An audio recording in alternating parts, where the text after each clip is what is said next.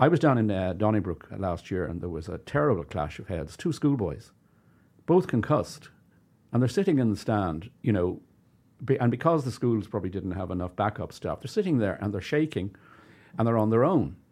And I asked one of them, I said, "What happened to you?" And he said, "I think I'm concussed." Joe presents House of Rugby, together with Bank of Ireland, proud supporter of the 4 Irish provinces. Hello and welcome back to House of Rugby, together with Bank of Ireland. I'm Greg O'Shea, and of course my good friend Lindsay Peat is here as always. Happy Monday, how are you? Happy Monday. I'm sore. Are you sore you playing yesterday? We had a semi-final against this man's club, Old Belvedere. We beat them 34-19 after being 19-5 down. Oh, no way. Congrats. A comeback like Leinster. Yeah. Well, you mentioned there you have a lovely gentleman sitting beside you, Mr. Owen Doyle, who is former Test referee and former IRFU Director of Referees. You have a well-established career behind you, sir, and it's a pleasure to have you in. Thank you very much. It's lovely to meet you both. And Lindsay, thank you for beating my old club on Saturday. You're welcome. I told you to get that in there. I'm sure it was a referee mistake. Actually, do you know what? We were chatting before we went on air, and I was commending actually the referee, because I, as a player, I would have mentioned Joy and Helen, and you love a referee who's, has clarity and chats to you and gives you the benefit out, and like you said, isn't the centre point of a match, and he wasn't. He was quite consistent for both sides. So I have to say, a big shout out to the referee. You're changing your tone now. A few weeks ago, you were saying you hate refs. Well, yeah, who was I saying I hated actually? To me. No, yeah. Money Mason. I tell you why, because I'm one of those bold kids who's always put in the corner by referees. Don't say that in front of Owen now. A couple of weeks ago, I think you'd lost your first game, and you were like, "I'm not going to blame the ref." I did actually. But we lost to Rock. Yes, I did say that. I hold up my hand. Yeah. Well, hopefully, be another good refereeing show on next Friday, 7:30 TG Carr, the AIL final. Well, when I started refereeing, I was of the opinion, like most people were, that referees' parents had met once but only very briefly. And then I met a few through my father's connections, and I realised these are actually normal human beings. So that's when I went into it. I was an unusual guy because I was probably younger than most of the players, because I started when I was 20. Wow. So when you're refereeing some of the old hoary guys like, say, Ray McLaughlin from Blackrock, who played in the front row, it was really difficult. Yeah. But when you got over that hump, they were actually quite happy that here was somebody who might be no good, but at least he can keep up with the play. So that was novel at the time. Yeah. And if you're a sound person, that goes a long way as well. Yeah. You were probably fitter than most of the players if you were a 20-year-old. Probably, yeah. That's amazing. That's amazing. Well, we're going to ask you all about where refs are at the moment in World Rugby, because your opinion holds so much weight from your careers, but we'll get that later. And also later on in the episode, we have a big interview with John Porch, who's the winger for Connacht. If you've been living under a rock, he's one of the best wingers in the URC at the moment. So we have a big chat with him. Our very own producer Pat was chatting to him. But we'll talk about that later, because we want to talk about the big Leinster game. Yes, Lindsay. we do. They are just unstoppable. So they won 38-29 against Ulster. Ulster threw it away. They were 22-3 up, and they ended up losing with the 35 unanswered points. They were outstanding, Leinster, weren't they? They were. Lindsay? And I listened to Ryan Baird after on Leinster TV's, I think, one of his interviews, and he just kind of said that their mental resilience and knowing that their game plan is going to work, and every fella knows in that team that they are capable of doing this. Now, Ulster will be shooting. Like, if I was an Ulster fan this morning, I'd be pretty good at it now, to be honest, because I think discipline killed them, and they tried to, they just went away from their game plan. They were sublime in the first half. Do you know what I mean? Ethan and McElroy's try off Stuart Moore's a turnover. Like, they did some really, really good stuff. Leinster were killed with Cian Healy's red card after 20 minutes, so they had no right really to win the game, and they were absolutely sublime. They never looked like they were going to lose that game. Again, they just had a deep bench. Everyone come in, knew their role. I thought Nick McCarthy, Gibson Park was a bit out of sorts. He had a couple of knock-ons, and then Nick McCarthy come on. I thought he was absolutely excellent. So hats off to Leinster. We want to know their secret, really, don't we? Yeah. Well, I presume you were watching it, Owen, and the red card for Cian Healy after 20 minutes, I thought it would have been a very good advantage for Ulster to go on and win it, but they couldn't do it even against 14 men. No, I mean, you have to wonder where these red cards are going to stop. I mean, it's nearly a compulsory red card in every match now. And they've got to sort out the tackling, they've got to sort out the breakdown. And that's a big job for World Rugby. At the same time, all they're talking about is bringing in shot clocks for kicks at goal. I mean, they've a lot more serious stuff to deal with. Yeah. I thought Leo Cullen pulled off a master stroke by pulling off the wing. Yeah, he pulled off Jimmy O'Brien. He pulled off Jimmy O'Brien and he put on another prop for Cian Healy. And I think that was absolutely critical to winning the game, because if they played with 7 forwards, I don't think they would have won it. Whether it should be allowed or not is another matter. But I thought it was really clever. But Leo is a magnificent director of rugby down there. Yeah, Can I ask you about the red card? Do you think it was a red card? Yes. Yeah. I think when players take a risk, and it's between yellow and red, and if it lands on red, and sometimes you could say, yeah, it could have landed on yellow. Well, it's not anybody's fault but their own. I mean, you're only one click away if it's yellow from red. Now, what I don't like is a red card when it actually should just be a penalty. Yeah. And some of these are completely misread. I mean, you have the TMO, you have the referee, you have the assistant referees who don't really assist very much except to point up to the sky, go and ask the TMO, because I'm not getting involved either. And maybe if I was in that role, I wouldn't. But why on earth they can't get it right 100% of the time, I do not know. And we've seen other ones where they say, oh, there's been a change of direction. And it's been a minuscule change of direction by the ball carrier, and still he's taken out by a heavy shoulder to the head. I mean, the guy going in to do that is targeting. So he's going, no matter what change of direction is, that's what his intent is, even though they call it reckless and they never say it's deliberate. So the sanctions for players aren't enough. They get 6 weeks, because that's mid-range. Then they get 50% mandatory off for saying they're sorry. I've stood outside rooms where these hearings are held, and the guys go in with these shirt and tie on, the only tie they wear in the whole of their career, and they're nearly in tears, and they go in, they're full of remorse. I texted so-and-so, and I said, how sorry, and he texted me back saying, don't worry, and they get 50% off for that. Just for saying sorry? Yeah. Wow. Then the next thing is, which is a new thing, that if they agree to attend a special what they call coach intervention technique, which is basically a tackling lesson, and they get another week off. So now they're down to 2 weeks. So 2 weeks is a rest period. Munster will play Toulouse at home, and it'll going to be a cracking match. And Antoine Dupont, very important to Toulouse, is suddenly playing. He got 4 weeks the other day, quite rightly, and now suddenly it's 2 weeks because he appealed. So he's back in time. I don't think that should have, because Colby landed on his head. So if you're going up for a ball, even though Dupont had his eyes on the ball, I mean, that could have been a serious injury. Do you know what I mean? Like, so sure, it doesn't seem to come into it then. Do you know what, the actual act or what could have happened, or do you know what I mean? He had his eyes on the ball, but he was coming from a position and at a height that he had no chance of ever getting it. And as far as I remember, a year or so ago, now maybe it's just become flavour of the month that people have forgotten all about, it seemed to me that didn't matter. If you weren't at a height that you could compete and you tipped somebody over, you were seriously to blame. Now, it was only Cheslin Colby's God that saved him from a catastrophic injury. Do we have to wait for that to happen? Well, we brought it up in the show, haven't we? Like, weeks on weeks we're talking about concussion and serious injury, and obviously Doddy Weir now recently, obviously no connection, but like there is those neuromuscular diseases that are now, with scientific research, being attributed to just collisions in rugby. Do you know what I mean? And obviously it's everyone's collective to try and protect ourselves. But like the indiscipline in that game as well, like Ulster had 2 yellow cards. Do you know what I mean? So it seems to be consistent throughout the game, really.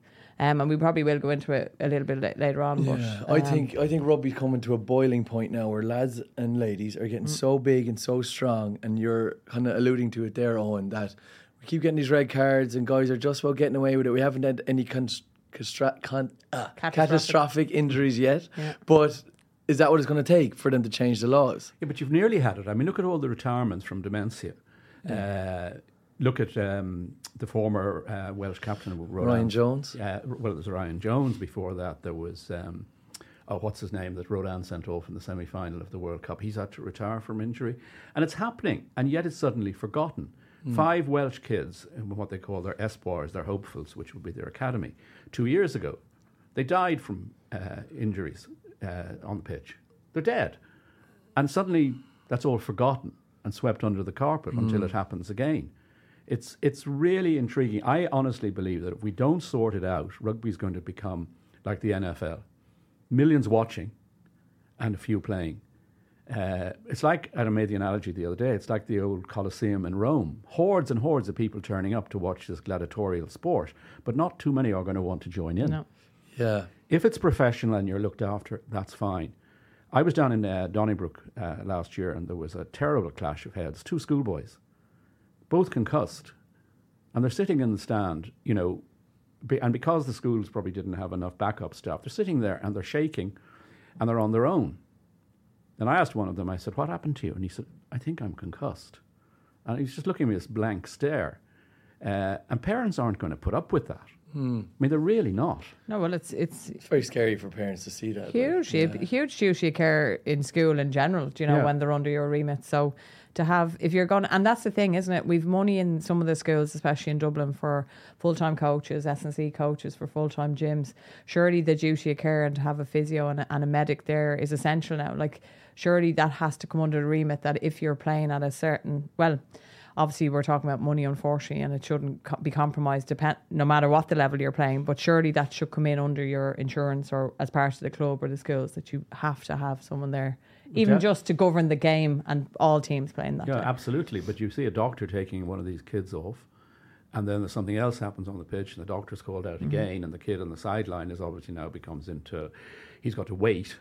Now, a lot of schools do deal with it very well, but they're putting massive amount of it of money into rugby, and schools rugby now at that level, the school senior cup, is a facsimile of the internationals.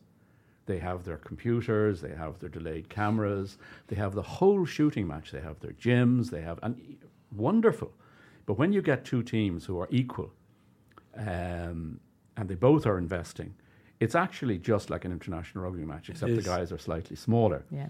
If you get one of the big teams playing against one of the smaller teams who don't invest so much, the parents of the smaller team are watching through their fingers.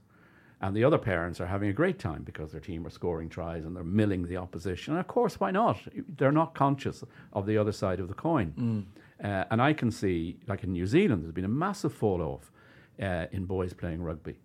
And New Zealand did a survey of their own, and they finished in 2019, I think, and they had like nearly a 20% fall off. And when they asked the kids why, they're afraid of getting concussed and they're afraid of being beaten up. They just had it. So they've turned to basketball, the main winner. Yeah. So don't they in New Zealand, they under a certain age that they play based off their size as well? Yeah, and I'm not sure how that's going, but definitely they did. But there are other societal reasons why that isn't going to work. I mean, if I'm in 6th year in school and I'm a small guy, do I have to go off and play with the 13-year-old? Yeah. You know, and vice versa. Who is this little so-and-so who's coming up instead of my friend, you know? Yeah. And then there are some great small players. Faf de Klerk, Colby, and the other South African winger who was just a magnificent player. Aronsa. Yeah, but they're unusual. Yeah, exactly. So what do you think, Owen, needs to be done to save the sport? I've heard through the grapevine, someone high up enough in World Rugby, that it's been proposed that they're changing the rules for younger ages to make it safer. And I don't know if that's going to come in now, but that's been proposed. Obviously, we'll stay at the same rules for professional level, but underage, they might change the rules. I presume in the contact zone, they might make it a bit more safer. But what do you think yourself needs to be done? I haven't seen the detail of any of that. Yeah. The problem with it is that everybody wants to emulate their heroes. So if you see Ireland playing in a certain way, and then you're at school and you're told you can't do X, Y, or Z because it actually becomes a different sport. I think overall they've got to look at serious things like the breakdown, the clearing out of the breakdown. Where did that come from? You used to have to join a ruck, which meant you bound on and you pushed, and then they were coming in a bit faster. And now you get guys trying to clear out people who are in an impossible position to clear Bundy, out. a key against Snatla the other week. Exactly. Yeah. And the answer the player will give you is, I had no other option. Well, if you've no other option, you can't do anything. Yeah. So just don't clear. Yeah, because like I even see it in my own games, and you know, you can see players over a ruck, you know, and they're in a jackal position, and next fall someone comes in reckless, they're just absolutely like a bullet. Like they've no target, they've no nothing, they just launch themselves. And I'm like, if you hit that person the wrong way, you know, you're either going to break their neck or snap their back, or like, so is that going to be a rule where, right, if they're sealed off and you don't see chest, they don't go? Because it was the same thing with the Bundy. Like he had no way he was going to clear Sonata. Like he was so down, there was no surface area for him to even target unless he rolled from his hips, and we're obviously trying to eliminate the crocodile roll as well. So Yeah, I think the breakdown is an area where people can be headless, and then they're going up against people who are really in a compromising position.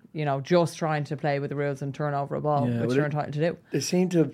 They noticed that a few years ago with the scrum, where they stopped allowing lads to get momentum to go into the scrum. Now you have to do whatever it is, crouch, touch, point, engage, and only pull in, like it's only a couple of centimetres between the props.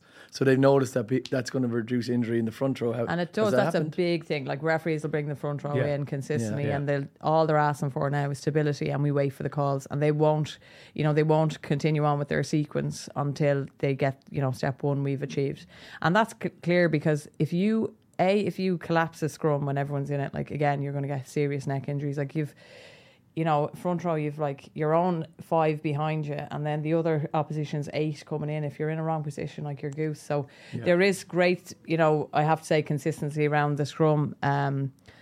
Sometimes now I find it's a bit slow when we've 2 good teams, the sequences, because you're trying to hold your weight, you're really trying to promote that. But other than that, like that's one big area that we've seen the changes, and I think maybe you could bring a rule similar to that into the breakdown, where you can't be sprinting in from how far away. Yeah, true. Maybe like Peter Steph-Detroit the other day, where a guy came in and just hit him, ended up breaking your man's cheekbone. Yes. Maybe you have to come in and, as you're saying, just bind and drive in at a slower build of aggression. What do you think? I think, Lizzie, would you agree that the common thing of all these people who hit and do damage like that is that they're late?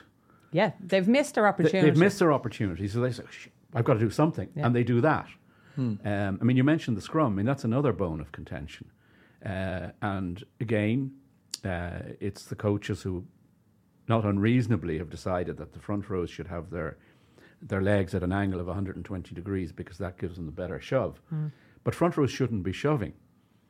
We're just the angles. The laws of the game state that each member of the front row must be supporting their own body weight on at least one leg. Now, if you do that, you immediately make the whole thing more stable. You don't have the referees appealing for balance, because basically you're putting 1 ton up against each other. Their legs are right behind them, and when that goes wrong, somebody's going to pancake, or somebody's going to curl over, and you get the props doing their normal job, and the thing is never ever stable. It looks stable, but it's not stable. I mean, if I took away last Saturday the opposition, the Belvedere pack, I suggest the Railway Union pack would have fallen down. Yeah, because actually the biggest thing is our back, for me, the back row and second row actually holding me. So you are holding your own weight, but they're kind of holding you as well. Because what we're trying to do is load our weight to some extent. Now, I thankfully, through my experience with international, you're kind of using your opposition, but again, you're relying on both packs to lean on each other nearly for stability rather than holding your own body weight. So we are, as players, we're always trying to manipulate, unfortunately, the laws for our own benefit. But actually, there's been so many syndesmosis injuries, which is kind of what you're alluding to, like even that collapse on your ankle, or like you're even relying on my second row sometimes be on my hamstring. I'm like, get off me. I'm trying to hold my own body weight, not you. Your flanker, if they're not right underneath you, as a loose head, because I'm obviously trying not to pop. So it's hard. Like you're trying to manage 16 people and their own body weight, and then the safety of all. Like it's hard. It is hard. Whereas if you had them nice and stable, and that's what used to happen in the old days, and they would then step in, and they would still be holding that weight, and the props would be doing something really strange. They'd be actually propping the hooker. And the hooker then might strike properly instead of the ball being fed into the back row. Yeah. And I also think they need to change some of the laws. I mean, South Africa have won 3 World Cups thanks to their massive pack. Fine, there must be several ways of playing the game. But they've scored 2 tries in 3 World Cup wins. And that's when England were out on their feet in the last one. I would like to see the ball having to be played when it's at the number 8's feet. And I'd like to see the scrum not being able to go forward more than 2 metres. Yeah. And I think that means you get the ball out. I mean, the scrum is supposed to restart the game. Exactly, yeah. And the team get the put in because the other team's made a technical small infringement. And we should be restarting. Bigger scrums will get a push on, and then they will go across the scrum because they know they're going to get the penalty. The referee will never, ever give a penalty against the team who are going forward. So they think that they're in a safe zone, which they shouldn't be. I know you're smiling because you've done it yourself. And of course players should do it, but you've got to keep the laws going up with the problems. I mean, the French call a ruck a spontaneous. Sorry, they call a ruck a spontaneous scrum. and the ball has got to come out of the ruck in 5 seconds if it's available. Bring that into the scrum, and I think you solve a lot of problems. Yeah, definitely. I agree with you 100%. And regarding the tackle, do you think we're going in the right direction with these more red cards? Any kind of head contact guys are getting red cards now. Do you think that's the right way to get it out of the game? Yeah, unfortunately, it is the right way. Yeah. And unfortunately, again, the coaches, and this is the whole principle of rugby now at stake, the coaches have brought in rugby league coaches. I mean, look at what Sean Edwards has done to France. It's magnificent. But you tackle around the shoulders because you don't want the offload. So if you can stop the offload, habits. so therefore you're going to tackle upright. Now, if you tackle upright, you're taking, in my view, high risk for yourself and for the opponent. And we've got to look at that. Now, I don't know how that's going to be looked at. Because once you say you must tackle around the waist, that can be equally dangerous. I mean, Faf de Klerk went low a few months ago against New Zealand, and he hit the knee, and he was instantly unconscious. So you can't actually legislate and say, you must do this, and that's the only way you can tackle. But players have got to be more conscious of themselves and of their opponents. I mean, there used to be respect for an opponent. I don't think that exists now. And the one reason it doesn't exist is that rugby is now played for money, and it's not designed to be played for money. There are decisions which could go either way at a breakdown. So now you've got teams which are, they've got to win. Yeah. And if they don't win, there's no point in playing. Look at Eddie Jones. He's in awful trouble, probably as he should be, for his style of playing, what England don't do with their resources. But it's a massive worry. So do you think maybe then that the only way to get to clubs and coaches and players, because I'm going to actually make this point. You're the one referee that any referee who might listen to this are going to say, Lindsay has never been so quiet listening to a referee. So that's testament to you, sir. But do we start now kind of finding clubs, finding managers, finding players? Do you think that's the way? Because I do agree with you. I think it's now become so marketable and it's money, and nobody wants their best players missing, and best players don't want to be missing because they want to be in teams to get paid, to be up on the upper echelons of being highly recognised and highly regarded. So is that the way we think we should go, to kind of for people to sit up and listen? You could certainly say there's going to be a fine. For red card equals a fine for the player, but they'll be paid for by the club. I mean, look at Cristiano Ronaldo in the soccer, who's paid per week what Johnny Sexton gets paid in a year. Yeah. He's not actually risking anything apart from perhaps a little... maybe a hair out of place. And he's making this massive money. When he gets fined, the club pay. So how do you get to the person who's done the act and know that you've got to them? But it's terrible that we're thinking that way. But World Rugby, instead of looking at all these, as I said, shot clocks and everything else, they need to really get down to where they're going. Because the professional game is taking over. What is it, 300 professional players in Ireland and 150,000 amateur? And the professionals are ruining it for the amateurs. Yeah. So that's got to be looked at. Yeah. Yeah, there's definitely stuff to be done, especially approaching a World Cup next year. But we could talk about it all day because it's very interesting where we are with that. But to talk about the rugby that happened again, just want to give a shout out to how amazing Gary Ringrose is as a player and as a captain. He had no right to score those 2 tries. 2 incredible tries. He was unbelievable. He was moving so well. He's playing the best rugby I've ever seen him play. He absolutely, his dummy to Stuart Moore. Yeah. I say he's still reading. Stuart Moore's in the stands somewhere. Stuart Moore's he did a 360. I was like, he sold you. And then he did it again. And then he also had the brains to go back and ask the ref. I think there was a head knock back there. Will you have a look at it? And James Hume got a yellow card. And that happened. Which is lovely. And he's really shown his leadership. And I think on the commentary over the weekend, it was kind of saying, he's definitely a potential captain for Ireland to step in, maybe after Johnny, and obviously if P. O'Mahony, and if they step away, he's such a good man, and he does. And he definitely was probably one of my players of the autumn series there, because he was so unassuming. He got about his job, his tackle, his defensive cover, his reading of the game. He's so consistent. He never has a bad game. Never. I don't think he's ever had a bad game. Yeah, no. And he does the good things that only really a rugby brain will see. Yes. He's controlling defensive lines. He's making tackles. He's making reads. If you player cam him, you can see him talking to everybody. Yeah. It's incredible. I can see him going in to be our Irish captain until the day he retires. No, 100%. Isn't it the first time that you've seen anybody who you could say, look, here is another Brian O'Driscoll. Yes. Here is another Mike Gibson, who was a boyhood hero of mine. Unbelievably, nearly unnoticing you don't really see what they're doing, and yet if you watch them from beginning to end solely at a camera on them, you wouldn't believe what they're doing. As you say, in defence and in attack. I mean, he'd no right, as you said, brilliantly put, to score those tries. Phenomenal. Oh, his footwork. Like, he had no room. Like, he just meandered. He did actually a basketball nearly 360. He got in, and then his strength and just his composure to finish his first try anyway, which he still had so much work to do. He did a little bit more time on the set, a little bit more space, I suppose, but even again in that split moment to sell the dummy, cut back in, and it was probably a pivotal time, and I think he was central to again just galvanising exactly that mental stability and resilience that Leinster kind of showed at the weekend. Yes, well done, Gary. You're playing unbelievable. Keep it up.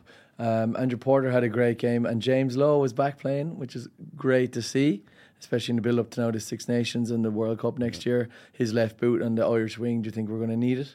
Definitely. Yeah. You know, I think he's a complete player at the moment, and we are blessed with the back three. I mean, there are so many options that it's very hard for a coach to plan for what Ireland are going to do from that position.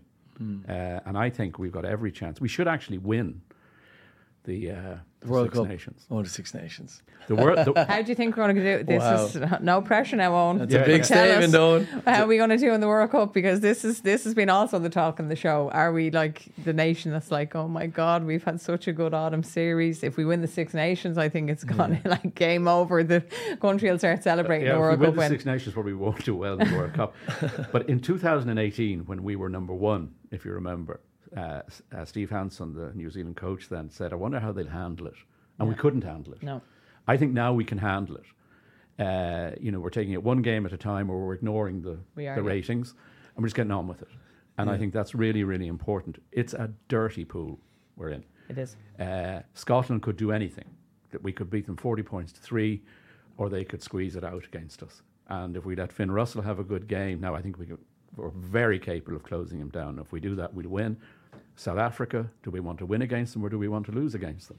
Because we meet France or New Zealand next.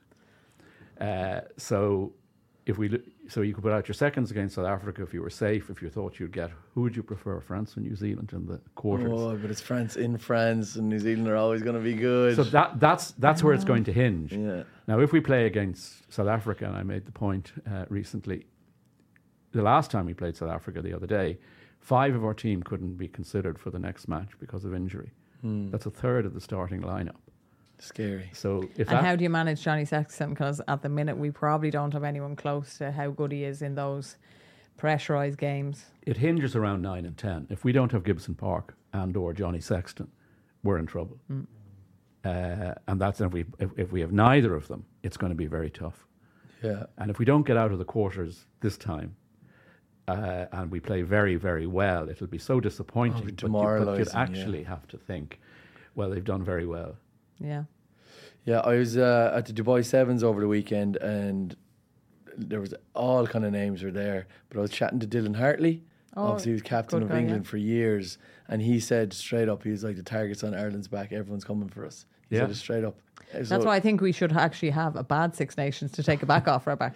Like, I'd risk that if it meant then we're kind of going under the radar, because we probably spoke, I think, at that time, kind of 2018, just for that in Japan 2019 World Cup. I think England were 5th or 4th, and South Africa were 5th. They were and they were the two teams that went to final, and we were sitting pretty at the world number 1. Do you know? So again, it's kind of. It's just like, championship football with GA, or it's test rugby. It's just like, it's just one game at a time, and you have to be consistent. And if you don't start well, you're right. Scotland could have that one superior performance against us, and they could be they're world beaters then. So yeah, they're a mad team to play. They're either awful or terrific. Yeah, 100%. Okay, we'll keep moving on. Munster were playing at the weekend away to Edinburgh, and they won 38-17. Edinburgh started really well with 2 early tries, and we were like, oh no, I was like, here Munster are going to get a bad loss away in a cold December night in Edinburgh, but they fought back and they played unbelievably. They got tries from Craig Casey, who's playing out of his skin at the moment, Niall Scannell, Calvin Nash is playing really well, Gavin Coombs and Joy Carberry all stepped up to the mark. Did you watch it, Lindsay? Yes, I did. And I'm going to admit this on this show, okay? Yeah. Because I love yous, but I think I might underneath it all slightly have a little bit more love for Munster as we go week by week, because I actually enjoyed them. They had everything. They had Craig Casey had his little snipe off the back of it. Well, the mall broke down and then he sniped. Paddy Patterson came on and he was as lively as Casey. And what I did like about them is they actually went blind a couple of times. It opened, like their decision maker was fantastic. Calvin Nash, keep going, my friend. Like every week your name is coming up. Anton Frisch. Like, I loved his little pass in, just on the gain line, little pop pass into a gap. He needs to stay in that Munster starting lineup. I'm sorry, he absolutely has to start. He seems like that missing piece in the centre. Like Big time. Yeah, just really good head. And really, really good. I think he's going to be central to everything he's doing in your predicted really good run in Europe. Yeah. And I think Joey Carberry had a poor intercept try there to Darcy Graham. Because Edinburgh have some big names like Darcy Graham. Kinghorn was there. Jamie Ritchie had a try. I mean, they're a good team. They're very hard to play when they're at home. So I think it's a big, big bonus point win. Gavin Coombs, absolute powerhouse then. So they just scored from every angle and they just have a different dynamic. And then Joey came on and scored his try. Exactly. They seem to be playing with a lot of confidence, which we haven't seen with Munster for a while. No, they're running these lines, which is just beautiful to see. And I love that John Klein got man of the match as well. Yeah, workhorse. Yeah, workhorse, just putting in the dirty yards. Yeah. Like, it was just really. Jim Hamilton now is the one that gave it to him, so I can see why. He's another understandable, but you know what? You need to. You see, this is the other thing, isn't it? We recognise the fancy stuff because it's exciting to watch, and we don't always, as a rugby brain. Like Jean Klein got through a lot of dirty work that actually puts the ball on the plate for the good stuff to happen, and we don't really get that. Your set piece, your line out, your scrum, like he's central to all of that. So, and you know what? He's had a couple of good performances, so he probably deserved the shout out. It's good for the workhorses to get the tip of the hat now and again, but. Owen, where do you see Munster at the moment? Do you think they're doing well? They'll go well? I think they're going to do really well in Europe, but what do you think? Well, Europe's going to be very tough. I mean, with the game with South African sides in there, it changes the whole dynamic. What I think about Munster is at last they're playing for the coaches. I think we've seen 4 or 5, 6 years of whatever the South African coaches were trying to do did not suit the Munster psyche at all. And I think Graham Rowntree is a splendid man. I know him well. He's a terrific guy, and now we have a couple of Munster guys down there coaching Munster players. Back to their roots, isn't that right? Back to their on? Roots. I mean, when I reffed Munster, I mean, it was Munster players from Lenihan through to McGalway to all those guys, and they had a passion, an extraordinary passion for the club. And to see John Klein playing that way, and he hasn't played that way in the past. I think this year he's starting to show, I'm going to play for the jersey, which is very unusual. From what I've seen in the past. So I really wish him well. I wish Munster well, and I think they will do well. But in the first thing is that they've got to make sure is they qualify for next year's Europe. Yes. Because they're hanging on at the moment. And if you look at all the possible ramifications, your head would go mad with trying to do the sums. Yes. It's like leaving cert maths, isn't it? And I can't add. So it's tricky. I doubt that now, sir. So it's tricky. I love the way you call me sir. Do you spell it C-U-R or S-I-R? Well, it depends. It depends if I go north side accent or south side. So, Munster are doing the right thing. They're creeping up that board. They're just so far down in the URC. If they keep going the way they're going, I think we'll slip in maybe. But I think the best route for us is through Europe to qualify again. Well. And as you say, Owen, it seems like the lads are playing for Munster the right reasons now.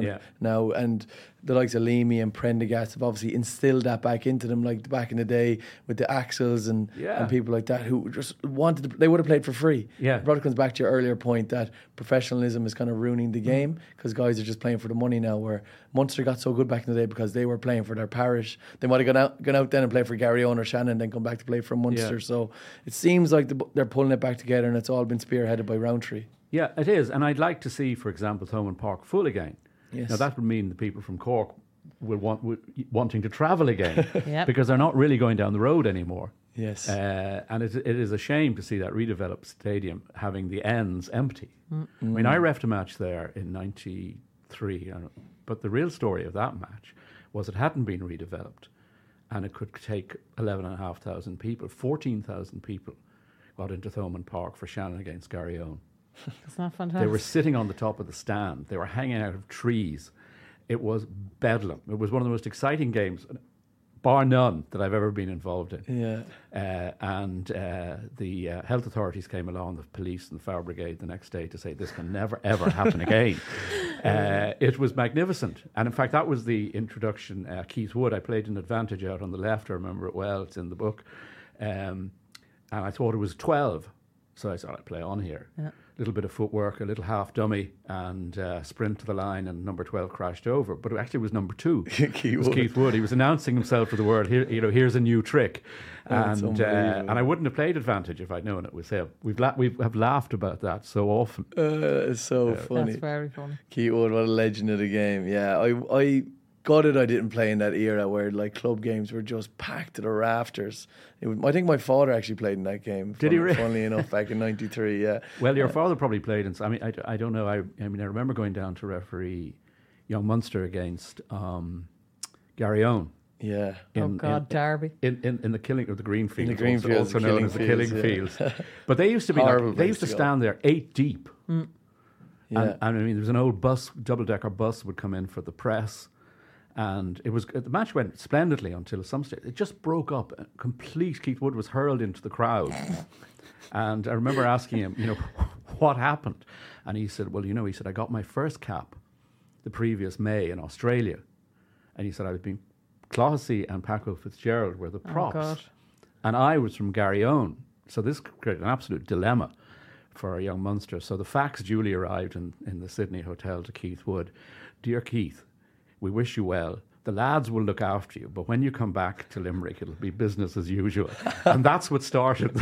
The fracas in the following October. Yeah, that is so good. Some unbelievable times for rugby back then before the money came in and started ruining it. But to continue on, another Irish province was in action at the weekend. Connacht were playing against Benetton.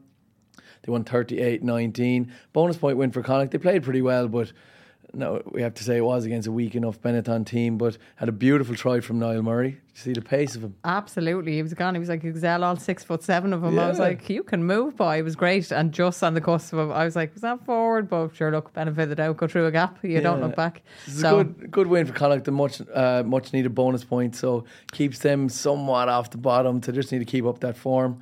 But moving on to one of their best players, John Porch, our very own producer Pat had a big interview with him. So take a look at this.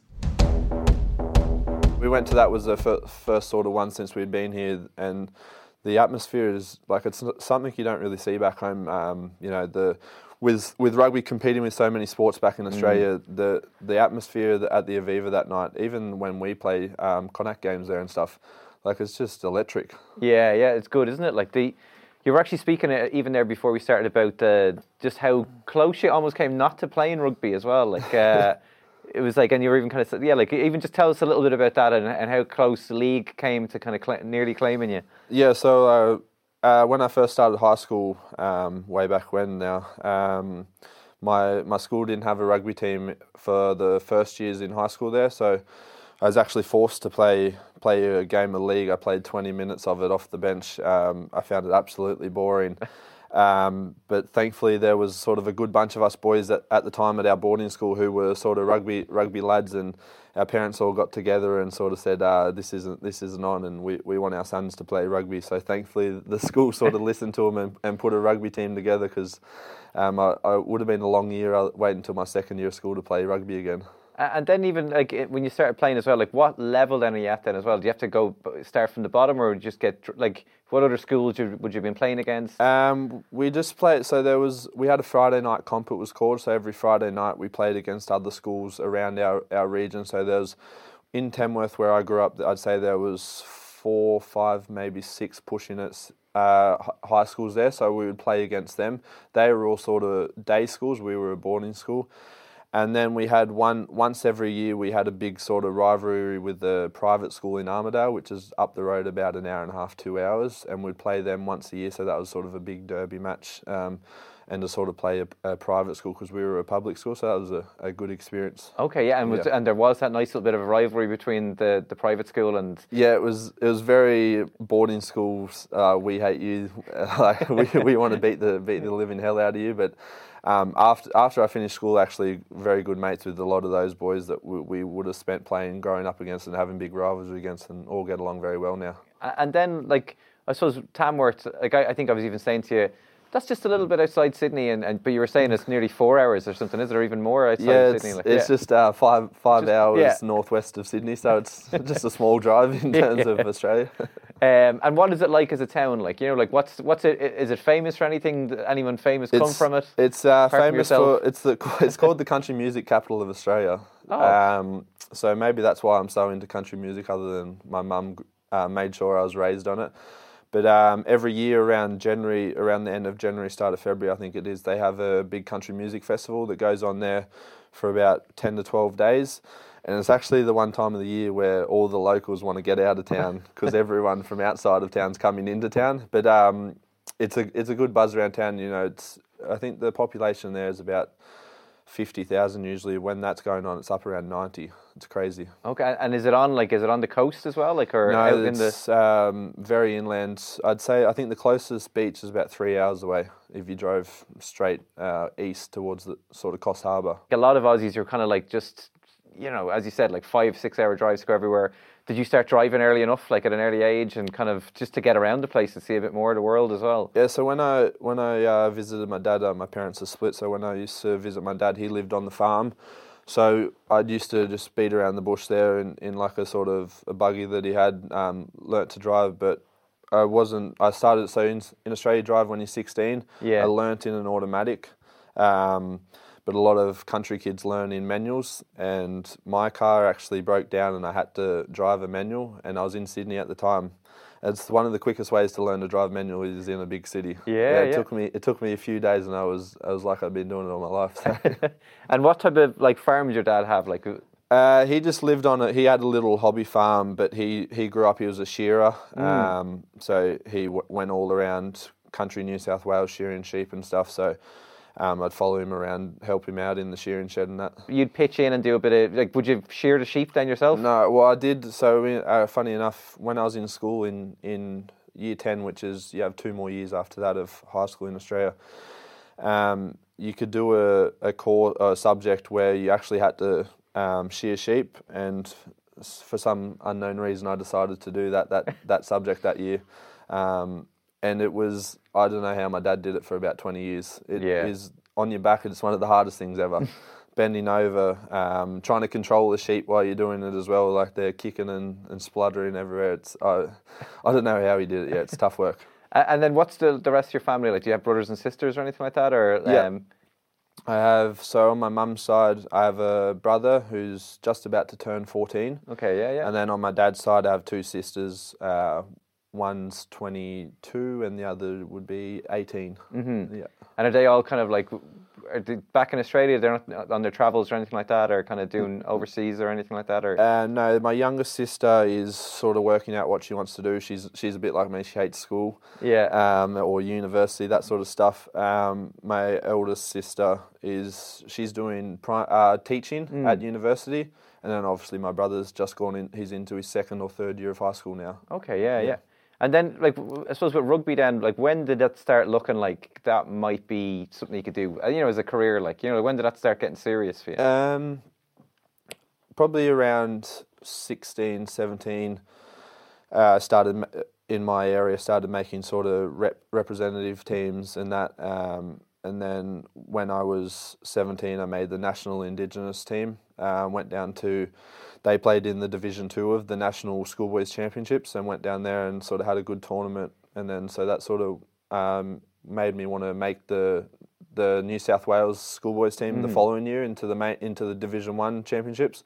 And thankfully I made the New South Wales 2s in that, and that sort of when I thought, I could maybe do something about this. And from there, living in country New South Wales, the only place to sort of go play rugby is in Sydney. So as soon as I finished my leaving cert over here, you call it, as soon as I finished that, packed up from home and said, Mum, I'm moving to Sydney, and I was down there at 18. Wow, 18, yeah. And what was, like, I suppose even if you look back now, learning experiences, or as an 18-year-old going to the big smoke, I suppose we even call it, like, anything that stands out is even kind of like, I can't believe I even did that.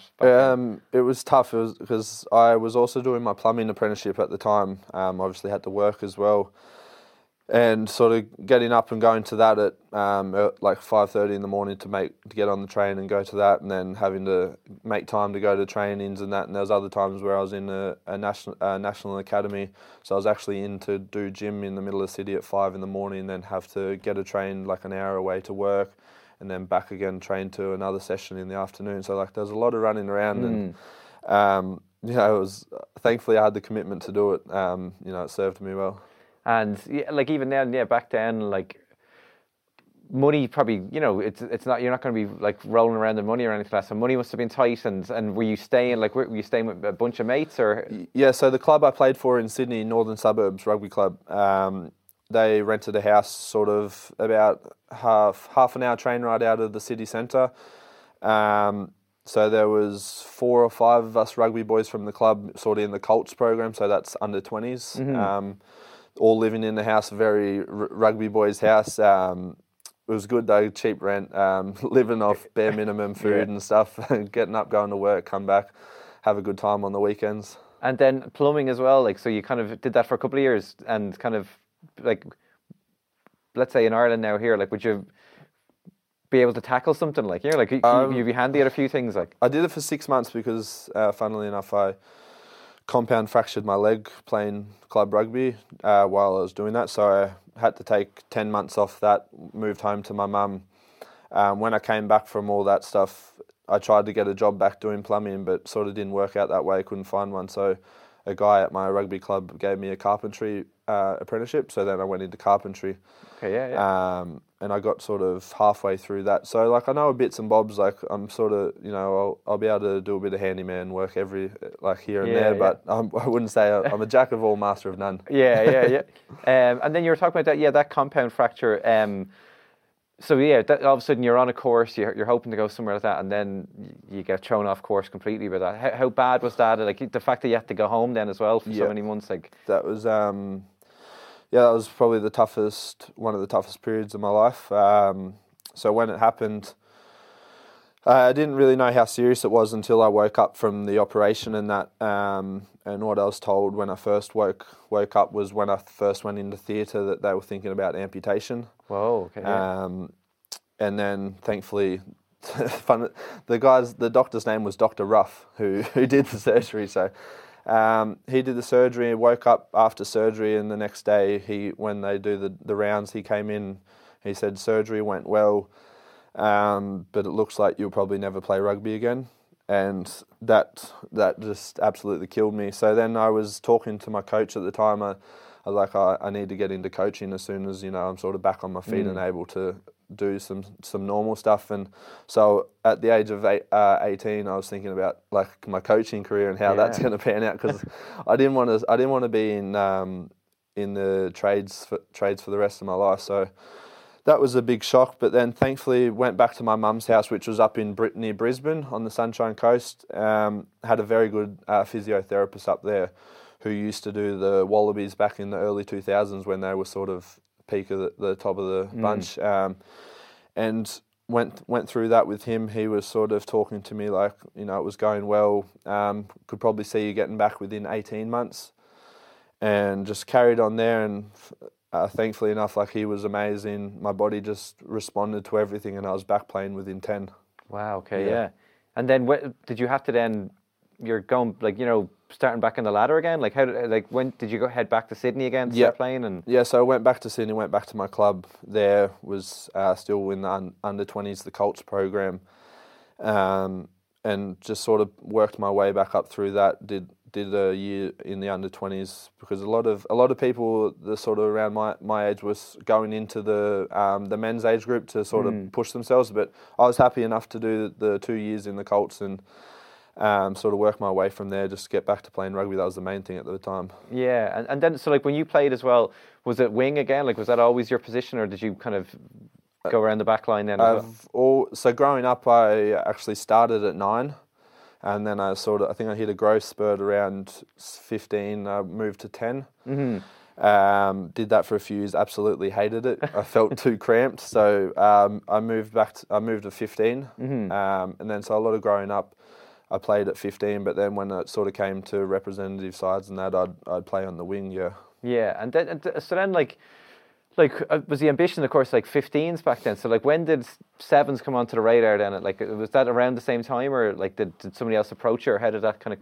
Yes, my first sort of involvement with 7s was my last year of school.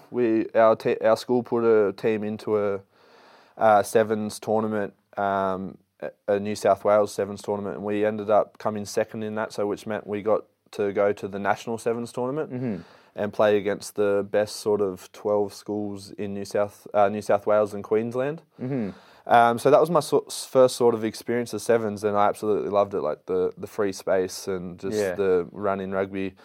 That was my first, and then went to Sydney, and it was sort of 15s when I first was there, but played the odd bit of sevens, and that sort of sparked a bit of interest, and was people came speaking about whether I'd be interested in it, and then I got picked up into the NRC, which used to run back then for the North Harbour Rays, and got a run of games there, and off the back of that, and the Australian Sevens sort of came asking if I would be interested to come into a training camp.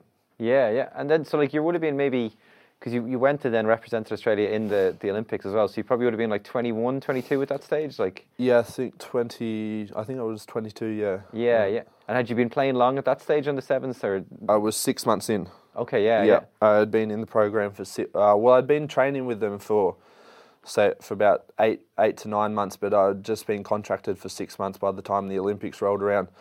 So Andy Friend, who's now my coach here, he was the coach at the time. I had aspirations to make the Olympics, but I had no hopes of I was just, if I make it, like, that's amazing. But I'm not putting that pressure on myself. I'm new into the program. And we were up in Darwin doing a heat camp for Rio, and that was the sort of 16 as a 16-man squad. So they were taking 14 from that 16-man squad to Rio. So just making that was an achievement in itself for me at the time.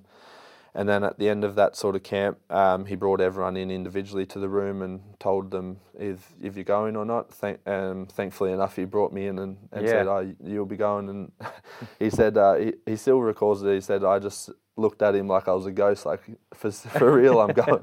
It was unbelievable to be told, that you're going to go to the Olympics and represent your country. What's the experience then of you going over to Rio, like after Brazil, 22, kind of playing sport, you're kind of like, did you like a few moments to soak in, how big of an occasion this all was? Like, yeah, it was obviously not the best tournament, but the Olympics itself, for us, the sevens was one of the first sports to happen, but thankfully we were after the women, so we actually got to go to the opening ceremony, but the girls didn't get to do that, and that was something I'll never forget. Like walking around the stadium with all the other countries, it was surreal. Yeah. And then, like, so you get back, you're kind of still doing the sevens and stuff. You were even saying that you would have come up against Greg O'Shea and Ireland and stuff like that as well. And just kind of like would you have had a couple of clashes over the years then as well with that Irish team? Like, because they're on their way, they were starting to, they're starting to kind of get big wins, I think, around that stage as well. Like, we played the Irish boys a few times as they were sort of coming into the program, the World Series. The last time I played the Irish boys was in San Francisco. I think it was in the 8th place playoff, and they touched us up a little bit. It was always a very tough game against the Irish boys. They played sort of a very wide game, and they held onto the ball exceptionally well. And I just remember in defence sometimes it was, you're out on your absolute bollocks, and you're just like, are they ever going to give the ball up? And then for yourself, like you get back then, would you still have had like ambitions at this stage, or was there any kind of super rugby interest or anything like that back in that stage, like when you were like to play 15s or anything, like after kind of having that experience with the sevens then as well? Yeah, I've always had aspirations to play 15s, super rugby wise or nationally, but it's sort of what my time in Australia that the opportunity never came to go to the 15s in terms of super rugby. So I was happy doing what I was doing at the sevens. We won our first, when Andy took over, and we won our first tournament in 2018, and it was our home tournament. So things were starting to look like they were going up for us at the time. But then Friendy left, and it sort of, I fell out of love with the game at the time.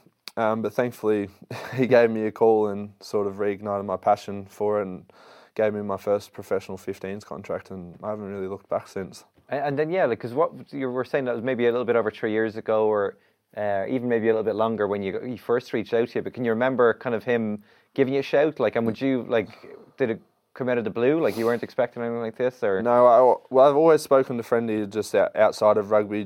He would always check in, see how I'm going. I was actually I was doing a tour with a good friend of mine for like a sort of scouting thing for Indigenous talent, and we were in Coober Pedy, which is in the middle of Australia, like literally in the middle of Australia at the time. And I'd been talking to Friendly sort of about it, but he said, sorry, like there's probably not going to be an opportunity this year to come over, but I'd love to get you over the following year, which is when my contract in the Sevens was running out. And I was like, oh, no, that's fine. So I was out doing this recruitment drive, and literally in the middle of nowhere, and Friendly called me up and was like, mate, can you come over in 4 months? I got a contract for you. I said yes on the phone. I hadn't even told my wife. I hadn't even told my wife Ella at the time. And then after I get off the phone, I ring her up and said, we're moving to Ireland. And she's like, what?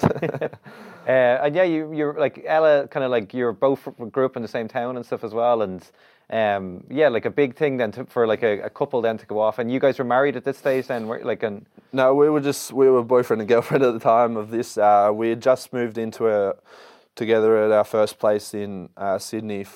We'd been living there for about 3 months. It could be a little bit longer when this all happened. So we just signed a 1-year lease on our house, like expecting to be there for the whole year. And next minute I'm calling her up saying we're leaving. And and was there any protests on her end or anything like that, or? No, she's always been so supportive of what I've done, which I can't thank her enough for that. She's always backed me 100%. COVID kind of not a great way to kind of see Ireland at the start. Like all these places you could go. As I said, it's often like a launch pad to go see around Europe as well, but all of a sudden you're now just confined to your house or apartment then for the guts of, I don't know, how long was that even gone for? 2 years, 18 months? Yeah, no, we thought how good getting over to Ireland on Europe's doorstep, and then that hit. But at the time we were sort of still training, so I was able to get out of the house and do stuff, but I felt so bad for Ella. She was stuck in the house for that year and a half with a 2K radius. That's all we could go on walks for. So we lived near the prom in Salt Hill, so we'd walk down the prom that many times a day. But it was a tough period, but thankfully it's all over, and now we've been able to enjoy a bit of Europe and hopefully see a lot more of it. Yeah, that's good. Yeah, and even then as well, like with yourself in your own form, like you really are like settled in now at this stage. Like, how have you found the whole thing, like the experience over the last few years now? I found it very easy to move over here. Actually, like everyone here is so friendly and loving. We could have a bad game, but they'll still come up and say hello and make sure you're doing all right. Or everyone in Ireland and Galway is just so lovely to be around, and being here for going on 4 years nearly. I'm loving it here, and hopefully there's a few more. And then what about, like, let's say even now this weekend, like you have someone like Mac Hansen, he's going to be kind of lining up against Australia, and he's already proved himself to be a real kind of character even. And like even there we saw him last week sticking his finger in Joey Carberry's ear when he was up on the big screen, and he just seems completely at ease. Is he like that to kind of be around? And yeah, he's such a calm person to be around, so relaxed and free-spirited, does what he wants. And everything just comes off for him, and I love to see it. Like he's done so well for himself. He moved over here, and within sort of 6 months, he was in the Irish camp, and he's just kept kicking on. I was kind of thinking, like that game. I suppose you might have been watching that as well. Now I think we ended up losing it, but the game against France earlier this year and that kind of restart. Is he doing that type of stuff in training as well, or? He is. That obviously the weather's a bit different in Galway, so I don't think he'll get his kicks as good as he did there. But no, he does do special things like that in training all the time, and you just sit there and you're in amazement. And in terms of like other characters in the squad, does anybody else stand out as like a guy you kind of like, or a couple of guys you'd even kind of like, they're the life and soul of the party? Who are the guys down in Connacht who'd be good for that? Bundy is a very big part of Connacht. He's one of the loudest human beings you'll ever meet. You could be a kilometre away and you'll hear him laughing or roaring about something. He's a big energy around the place. Yeah.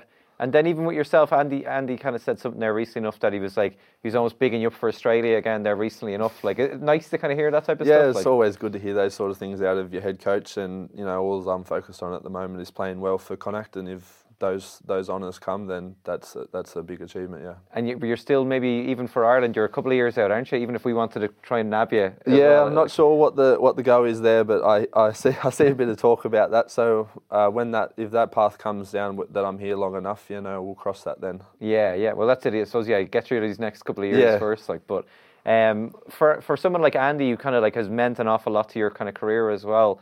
What will it kind of mean when he kind of heads off then at the end of the season? He'll be missed, I'd say, out west. Yeah, it's gonna be a sad day when he goes. He gave me my first contract at the Sevens, and then gave me my first professional 15s contract as well. So he's sort of been there every step of the way for me.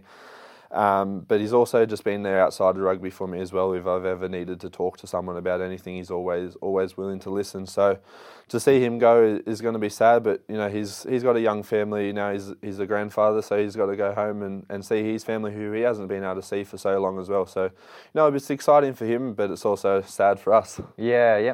And in terms of even the setup down there, there's going to be building work going on. It's going to they're looking to get the attendance up and the capacity as well, and the new pitch as well. Things are kind of happening at least down there, aren't they? Yeah, the new pitch is very good. I was sort of always against synthetic pitches, 4G pitches, but it's actually very nice. The quality of the pitch is very good.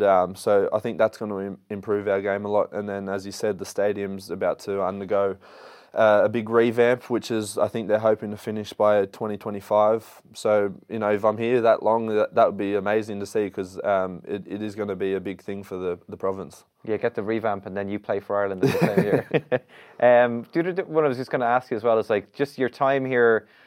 I suppose maybe one on the pitch and one off the pitch thing of what's the best, what's the most enjoyable, what's the most standout moment for you, I suppose, in the last few years? I think the most enjoyable thing on the pitch would be sort of three occasions. Was sort of last year or the year before, when we were the first time we'd won all three away games against the other provinces.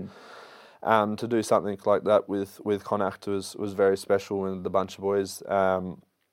Off the pitch, it's just enjoying my time here with my wife, making memories, getting around, seeing other parts of the world that if we were in Australia probably never would have seen. To ask you as well, other Sevens players you think could make it in the 15s game as well, even guys that you might have played against in the past or are on the circuit now? I would love to see Terry Kennedy play 15s. I think he is exceptional.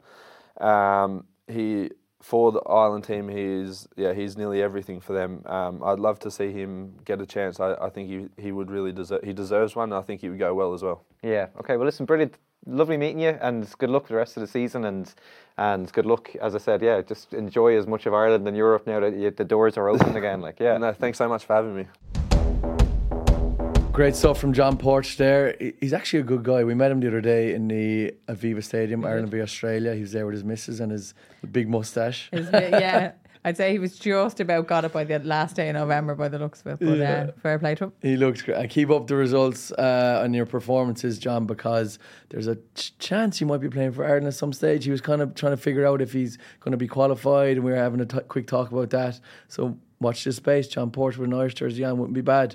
Join his friend Mac Hansen. But the other URC results, just to round it up very quickly: Sharks beat Ospreys 25-10. Stormers beat Dragons 34-26. Zebra got a beating off Glasgow Warriors 45-17. Zebra were at home. Bulls smashed Cardiff. Don't know what's going on in Cardiff at the moment. Bulls won 45-9. And then Lions beat Scarlets 32-15. So the South African teams are flying it at the moment. And just to quickly give our Never Stop Competing moment of the week, together with Bank of Ireland, we can't not give it to Lindsay's Leinster, who came back from 22-3 down and 14 men to beat Ulster. What was the final score? 38-20. 38-29. Yeah. 35 unanswered points. Gary Ringrose, unbelievable. So very well done, Leinster. You get our Never Stop Competing moment of the week together at Bank of Ireland. And just before we talk to Owen about his book, I just want to give a shout out to my lads, the Irish Sevens guys, who got to the final in Dubai Sevens against South Africa. Unfortunately, didn't get the win, but a silver medal, guys, is top class. Especially without Terry Kennedy playing. I was in the stands with Terry Kennedy having a pint. Oh, were you? Yeah. It's funny, the World Player of the Year is sitting with me having a pint, watching our team play, and the boys did really, really well. So does he miss it? I think he does miss it, but you know what? Every good thing has to come to an end. And well, listen, what a swan song to go out on. Like World Sevens Player of the Year, he was in the top try scoring, wasn't he, for the year as well? 52 tries in the year, something crazy like that. But I don't know, I was kind of chatting to him, and he there's a Paris 2024 Olympics coming up, and he's still in shape, so we never know. He might come back. A little rest. I thought you were going to say he's going to come over to 15, so I was like, no, you heard it here. I don't know about that, but yeah, always shout out to the boys, and the girls did well as well. So best luck in Cape Town now. Cape Town Sevens is this weekend. But the man of the moment that's in the room at the moment, the ref's call is your book. It's out at the moment, and anywhere you can get your books, and it's going to be a good little Christmas present. But do you want to give me a synopsis of what it's all about, Hon? Well, from the very beginning, I knew I was going to play for Ireland. There was no doubt. I was 10 years of age when I drop kicked my rugby ball through my father's office window. Luckily, he'd gone to make a cup of tea, because the shards of glass that were embedded in his chair and on the blotter were quite extraordinary. God. He was very patient about it all. He said, "What foot did you kick that with?" And I said, "It was my left foot." And that was the first time I knew that I was I could kick with both feet, which was terrific. And I went on to play for Leinster Schools with a very famous team that won the championship that year. We hadn't beaten Ulster at schools level because they have an extra 6 months. But on that team was the whole Blackrock backline: Ben Underwood, Peter D, who traditionally would rip us apart against Belvedere. I mean, Blackrock have 70 cups, schools cups, and Belvedere comes second, and we have 12. Wow. So we're not going to catch them anytime soon. But that was magnificent. And then a bad injury turned me by accident to the whistle, and I went up through the ranks, and luckily I made it to the top and was involved in like some fabulous matches. And with the return of the Springboks into the international scene, I finished off with Scotland, South Africa. So that meant I'd covered all the teams. But perhaps the some parts of the book which I really like, there's a great piece about Joy Neville and Helen O'Reilly, who are the two women's referees. I mean, Joy had played, and I have a photograph in the book of her playing and one of her refereeing. Because she was actually truly magnificent as a ref. I mean, she'd probably cheated more often than most, so she knew all the tricks of the trade.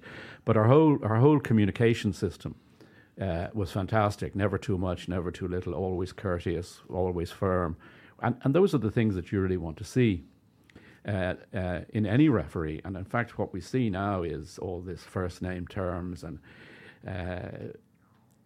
referees thinking that their players are their friends, and whereas all you can get is respect. Mm-hmm. And afterwards you can be friendly with them. Of course you can have a thing, but in the bar. But to be honest, it's all gone too far in that point of view. The England v France matches of the late 80s and early 90s were notorious and infamous, and I was involved in one capacity or another in 5 of them. 2 I refed. Stephen Hillage refereed the worst one, with 2 French players sent off, and there was kicking, there was punches, there were definitely amphetamines. I love the honesty. No shadow of a doubt, and I cover all that in the book. I was standing beside Daniel Dubravka, who was the French coach when he got David Bishop, the New Zealand ref, at the quarter-final France-England, and he got him up against the wall and he called him a cheat. Now, I know Dubravka well, he wasn't going to be violent, but he was very unlucky, because in those days the referee was wired for sound, but it only went to the press, and you couldn't turn it off until you went into the dressing room for a technician. So all the press were about to wrap up for the day when suddenly they heard this noise and they heard Dubravka calling the referee a cheat, so he had to stand down. Which in a way was a shame, because he's a lovely man, and he got away with a lot. He got punished a lot harder than Razzie Erasmus got punished. So that's all in the book. And the famous, I refereed in 1990, and the game was delayed. In fact, it had no violence in it. Well, it nearly had before kickoff, because in those days, the 2 teams would come out of the dressing rooms together, and there'd be glass sliding doors, and you'd have France lining up beside England. And we went out and the sliding doors weren't open. So Brian Moore decided he'd stand on Ruma's foot. Ruma decided he'd shoulder. Mickey Skinner was getting involved. And I was pleading, could you wait until we get out? After kickoff, fine, we'll deal with it. But in here, it's a bit tricky. Suddenly, the sliding doors opened, and later on, we found out that the real reason was that the French president, Francois Mitterrand, had ordered another cognac with his coffee. So, of course, the teams couldn't go out until the great man was in his seat. No way. So that was good fun. After the La Scube and Moscato incident in '92, we were escorted off the pitch, but we actually didn't think we'd need a police escort at the dinner as well, because some of the supporters and indeed some of the French committee were completely upset. They came to find you. They came to find us, and when they realised what had actually happened, they extended the 6-month suspensions, which the players got there. Now, there's a decent suspension. 6 months. 6 months out, gone. That's your season done. And Moscato and La Scube never played for France again. Wow. In the 2007 World Cup, I was wandering through Montparnasse, and I went past this guy, and we both stopped and thought, is that him? And we both turned around, and it was Moscato. So we stopped and we chatted for an age. And he said, without Hilditch sending me off, he said, I would never have my own television program. So he said, in a way, thank you. And tell him maybe someday I'll forgive him. So I thought, after 15 years, parole for the ref was probably okay. But he also had an acting career. There was a famous movie, 36 Quai des Orfèvres, and Gérard Depardieu and Daniel Auteuil was in it, and so was Vincent Moscato. No way. Yeah, so he clapped me on the back, gave me a hug, and sent me on my way. So I'm just out of traction from that hug all those years ago. Oh my God. Yeah. Jeez, I'm enthralled by everything you're saying. He actually had me on his radio show at one stage, and this was all going to be a lovely conversation. And the first question he said, well, I want to ask Owen, why are the Britannique referees always against France? And I said, well, wait a second, they're not. And I said, Irish aren't Britannique referees anyway. So I said, no, you're different. Oh, my God. What a way to dig in the knife there, too. Starting off the interview. Wow. Straight away. That terrific is so stuff. good. Yeah. I could honestly listen to you talk about your stories all day, Owen. And the beautiful thing that I think makes your book different is that you're coming from a different angle. You've been in all these stories, and you're not just a player. You're not worried about burning bridges with other past players. You can tell all these stories with complete honesty, and I think that book's going to be incredible. I know Lindsay's going to get it anyway. No, because actually we were chatting again about the Joy Neville. I really like Joy as a referee because she's, great character, great chatting. But the other thing is, which is nice, because it's hard to actually, when I would have looked at her and watched her in awe with that team in 2014, they beat New Zealand, she was cheater. And you're kind of saying, oh, you're here refereeing now, being hyper vigilant. And then I'm like, I know you'd be doing what I'm doing, trying to cheat the laws. But at the same time, as a referee, she's not condescending. There's good respect for you as a player because she was there. And that really comes across with Joy. Yeah. And as I said, she at all times lets the game flow. And that's all you ever want as a player. Bit of clarity, bit of consistency for both teams. And really, she's very, very unassuming, but she's such a great impact when she's needed. And I think she's testament to the master himself that sits to my left. Well, it was fantastic to work with her, though Dave McHugh, I have to say, did most of it because he persuaded her to take it up, and that's covered in the ref's code as well. But when she came first of all into the top 50, the elite referees in Ireland, herself and Helen would sit at different tables. They were totally accepted. And then you'd put clips up on a screen and say, tell me what's the decision here? And you see some guys talking to each other and being worried. Joy's hand would shoot up immediately, and she'd be right 80% of the time. And if she wasn't right, she'd quiz down why she wasn't right, and then she'd say, yeah, I get it. And she got it immediately. The one thing she and Elaine Roland had in common, both players, don't forget, who played for Ireland, they got it, they understood it, and they could nearly immediately, if you said, look, I prefer you to do it this way, move into this position instead of that position, they would be delivering that the next match. Whereas other referees would take 3 or 4 matches a month or 2, and then they'd be getting that right. And while they were getting that right, something else was slipping. With Joy and Elaine Roland, it was instant. And do you think that's because as a player they would have obviously done post-match reviews, they would have obviously tweaked whether that's a pass or Joy as a flanker in her back row or her line-out lifting or whatever that may be? Do you think that directly correlated to how they could adapt as a referee from that? Yeah, their analysis and understanding of the game. I mean, to play at that level in those positions, you have to. I mean, number 8 and number 9, they're going to be playing the ball a lot. Absolutely. And I agree. I think that's absolutely true. Nice. Yes, I think they're two unbelievable refs, and I do think a big part of refs getting to the top is they have played before, so they just get the game. They understand where to be looking, and you said the analysis of the game. They just want to improve. I think they're quite humbled from coming through the rugby system as well. You always want to get better. Where some refs, I think, that haven't played the game, maybe they don't take criticism as well. What would you think, Owen? Yeah, I think so. But I also think that some of the criticism now has just got out of hand. I mean, some of the social media stuff that they have to read about themselves. They get off social media. It is vile. And you think, well, that wouldn't affect me, and then you read somebody, you say, well, God, if they said that about me. Yeah. And there is a culture. I mean, people aren't taking it up as readily. I mean, I know particularly in Munster now, there's a big shortage of refs, and people have got to be shown that there is fun in this. Well, is there fun? And when I was there, it was fun. Yeah. From the top to the bottom, and I think that's gone now. And the whole culture of the game is in danger of changing. And I hate to emphasise it, a game that you see kids playing in mini rugby, and it's wonderful, the bloody noses, the scraped knees, and they're going home arm in arm, and they've knocked hell out of each other, or so they think. It's fantastic. And then somewhere far too soon, it starts to go wrong. And then the referees are involved, and you see the parents on the sideline screaming blue murder at the ref. And then at the top level, the RFU wanted, quite rightly, to give Wayne Barnes a presentation at half-time of the England-South Africa match, and they pulled it because they were worried about what the crowd reaction would be. Wow. Well, that's harsh, because he obviously now has surpassed, he's up there, Nigel Owens, isn't he? 101 test match, yeah. 101. Now, fantastic. If we lose that, then is the next thing you're going to have is trouble in the crowd? Are you going to have to separate the South African supporters from the English supporters, from the Irish supporters? We've seen that happen in another sport. And we don't want to get down that.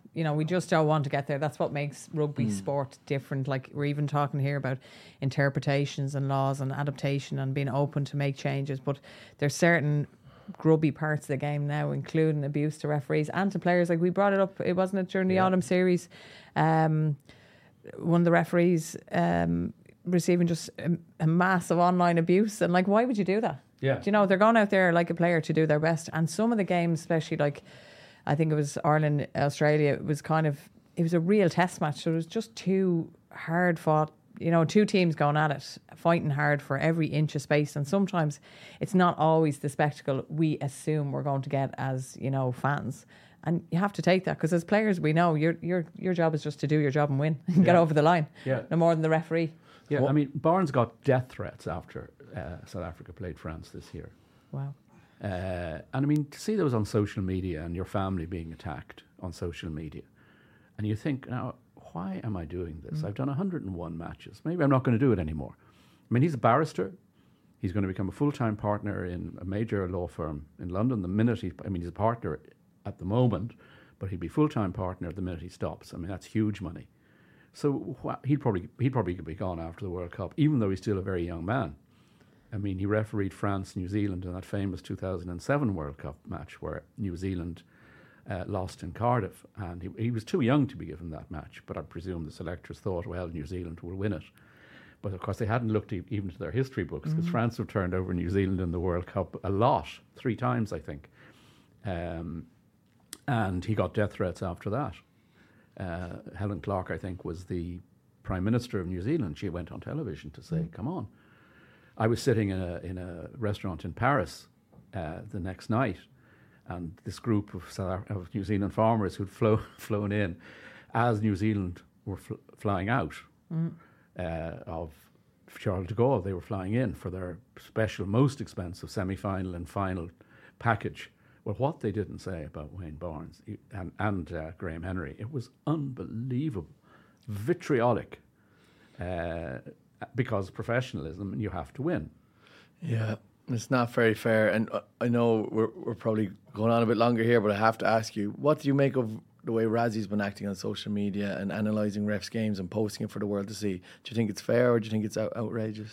It's atrocious. It may be that deep down he knows psychologically that some referees, without meaning to, are going to look after South Africa a little bit better because they don't want to be at the brunt of this. They don't want to be attacked by him.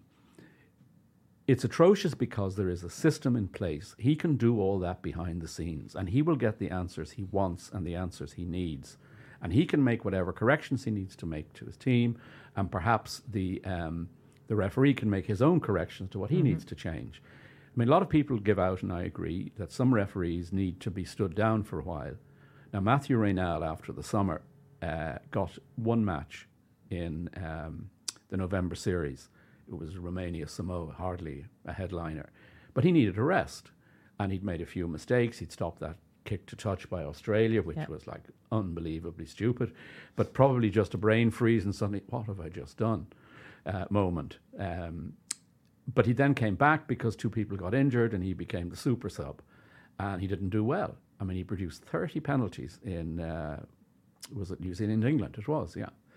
I mean, that's a hell of a lot. I mean, ball and play time, 38 minutes, penalties 30. No. Wow. It can't go on like that. No. And they've got to change how the referees are refereeing. I mean, you know, the number of penalties, the number of advantages played, the hand goes out and you say, oh, God, that offence did not matter. That's refreshing to hear, can I just say? Because sometimes I don't think people understand. They just think the referee's going in with this type, you know, obviously, A, they're human, but B, it's nice to hear you, who was like the top guy for so long and has such impact on the game and refereeing, and even refereeing this country, how you built it up. But like, it's refreshing to see that you as well have a love of the game, that you want to see it flow. Yeah. Do you know that it's not always about you, that you're part of that overall unit and delivery of the game that we love? Well, if you take just 2 instances, you get continuous play and you get ruck after ruck after ruck. So say Munster are playing Toulouse, and Toulouse have lots of possession. Ruck 3, 2 centres go offside. Ruck 7, and the referee plays advantage. Ruck 7, everybody's onside. They move the ball, they drop it, and they go back to the previous penalty, which now has had nothing to do with play. Yeah. And that's what they're doing. Take the advantage law. We all remember Stuart Hogg going over the Irish line, unopposed, drops the ball, and what does he get? He gets a penalty. He's going to get a penalty under the post for some spurious advantage that was being played to Scotland. He's over the line. He's screwed up, and he gets rewarded. If they change the advantage law to go back to what it was, you take 10 penalties a match out of rugby straight away. So why not do it? Yeah. They definitely need to start listening. I completely agree with you, Owen. And as you say, Lindsay, it's very refreshing, because I agree. Refs need to kind of get out of the way and just let the game flow. In my opinion, I think some refs are trying to build a personal brand and using the platform of international stage to build a personal brand to benefit off the pitch. Yeah. But I just think a ref's doing a good job if you don't notice them. Yeah, if you can. Now, in fairness, some of them are afraid that if they don't pick up everything, they're going to be attacked by the coaches, because if you picked that up, we wouldn't have been defending that kick 5 minutes later. I mean, that's absolute nonsense. But that's what's happening. Yeah. I mean, I remember one of our referees going out to referee Leicester and somebody in the Heineken Cup, and we got 63 queries. Like, minute after minute, things he'd done wrong. And it was one of the few things that I refused to get. I said, I'm not dealing with that. I mean, that's utter nonsense. He can't have been wrong 63 times. Whereas if you give me 6 things, or if he's wrong about the maul all the time, and there's consistency of error, then you've got to deal with that. Yeah. But everybody's going to make a mistake. I mean, if Johnny Sexton knocks on and loses us the World Cup quarter-final and the semi disappears because of that knock-on, it'll be poor Johnny. We would never have got this far without him. Exactly. Referee does something equivalent. Holy hell. He's the villain. Yeah. He's the villain. There's very little margin for error for referees. Well, you said it a while ago, Lindsay. I wouldn't have survived a moment in the professional game. You said it a while ago, Lindsay. Refs are just human, so give them a break, lads. None of this crap on social media, because they are human and they're doing a good job as much as they can do, because they're under a lot of pressure. Absolutely. So thanks very much for coming in, Mr. Owen Doyle. Your book is called The Ref's Call. You can get it anywhere you get your books. And it'll be a great Christmas present for sporting people out there. Seems like there's going to be some great stories in there. So thanks very much for coming in, Owen. I appreciate it. Thank you. I enjoyed it. Coming in, Yeah, you've been great. Lindsay, thank you very much as well. No, you too. And of course, a big thank you to Bank of Ireland, our supporters and proud sponsors of the 4 Irish provinces. We'll catch you next week, guys, for the European Cup. Cheers.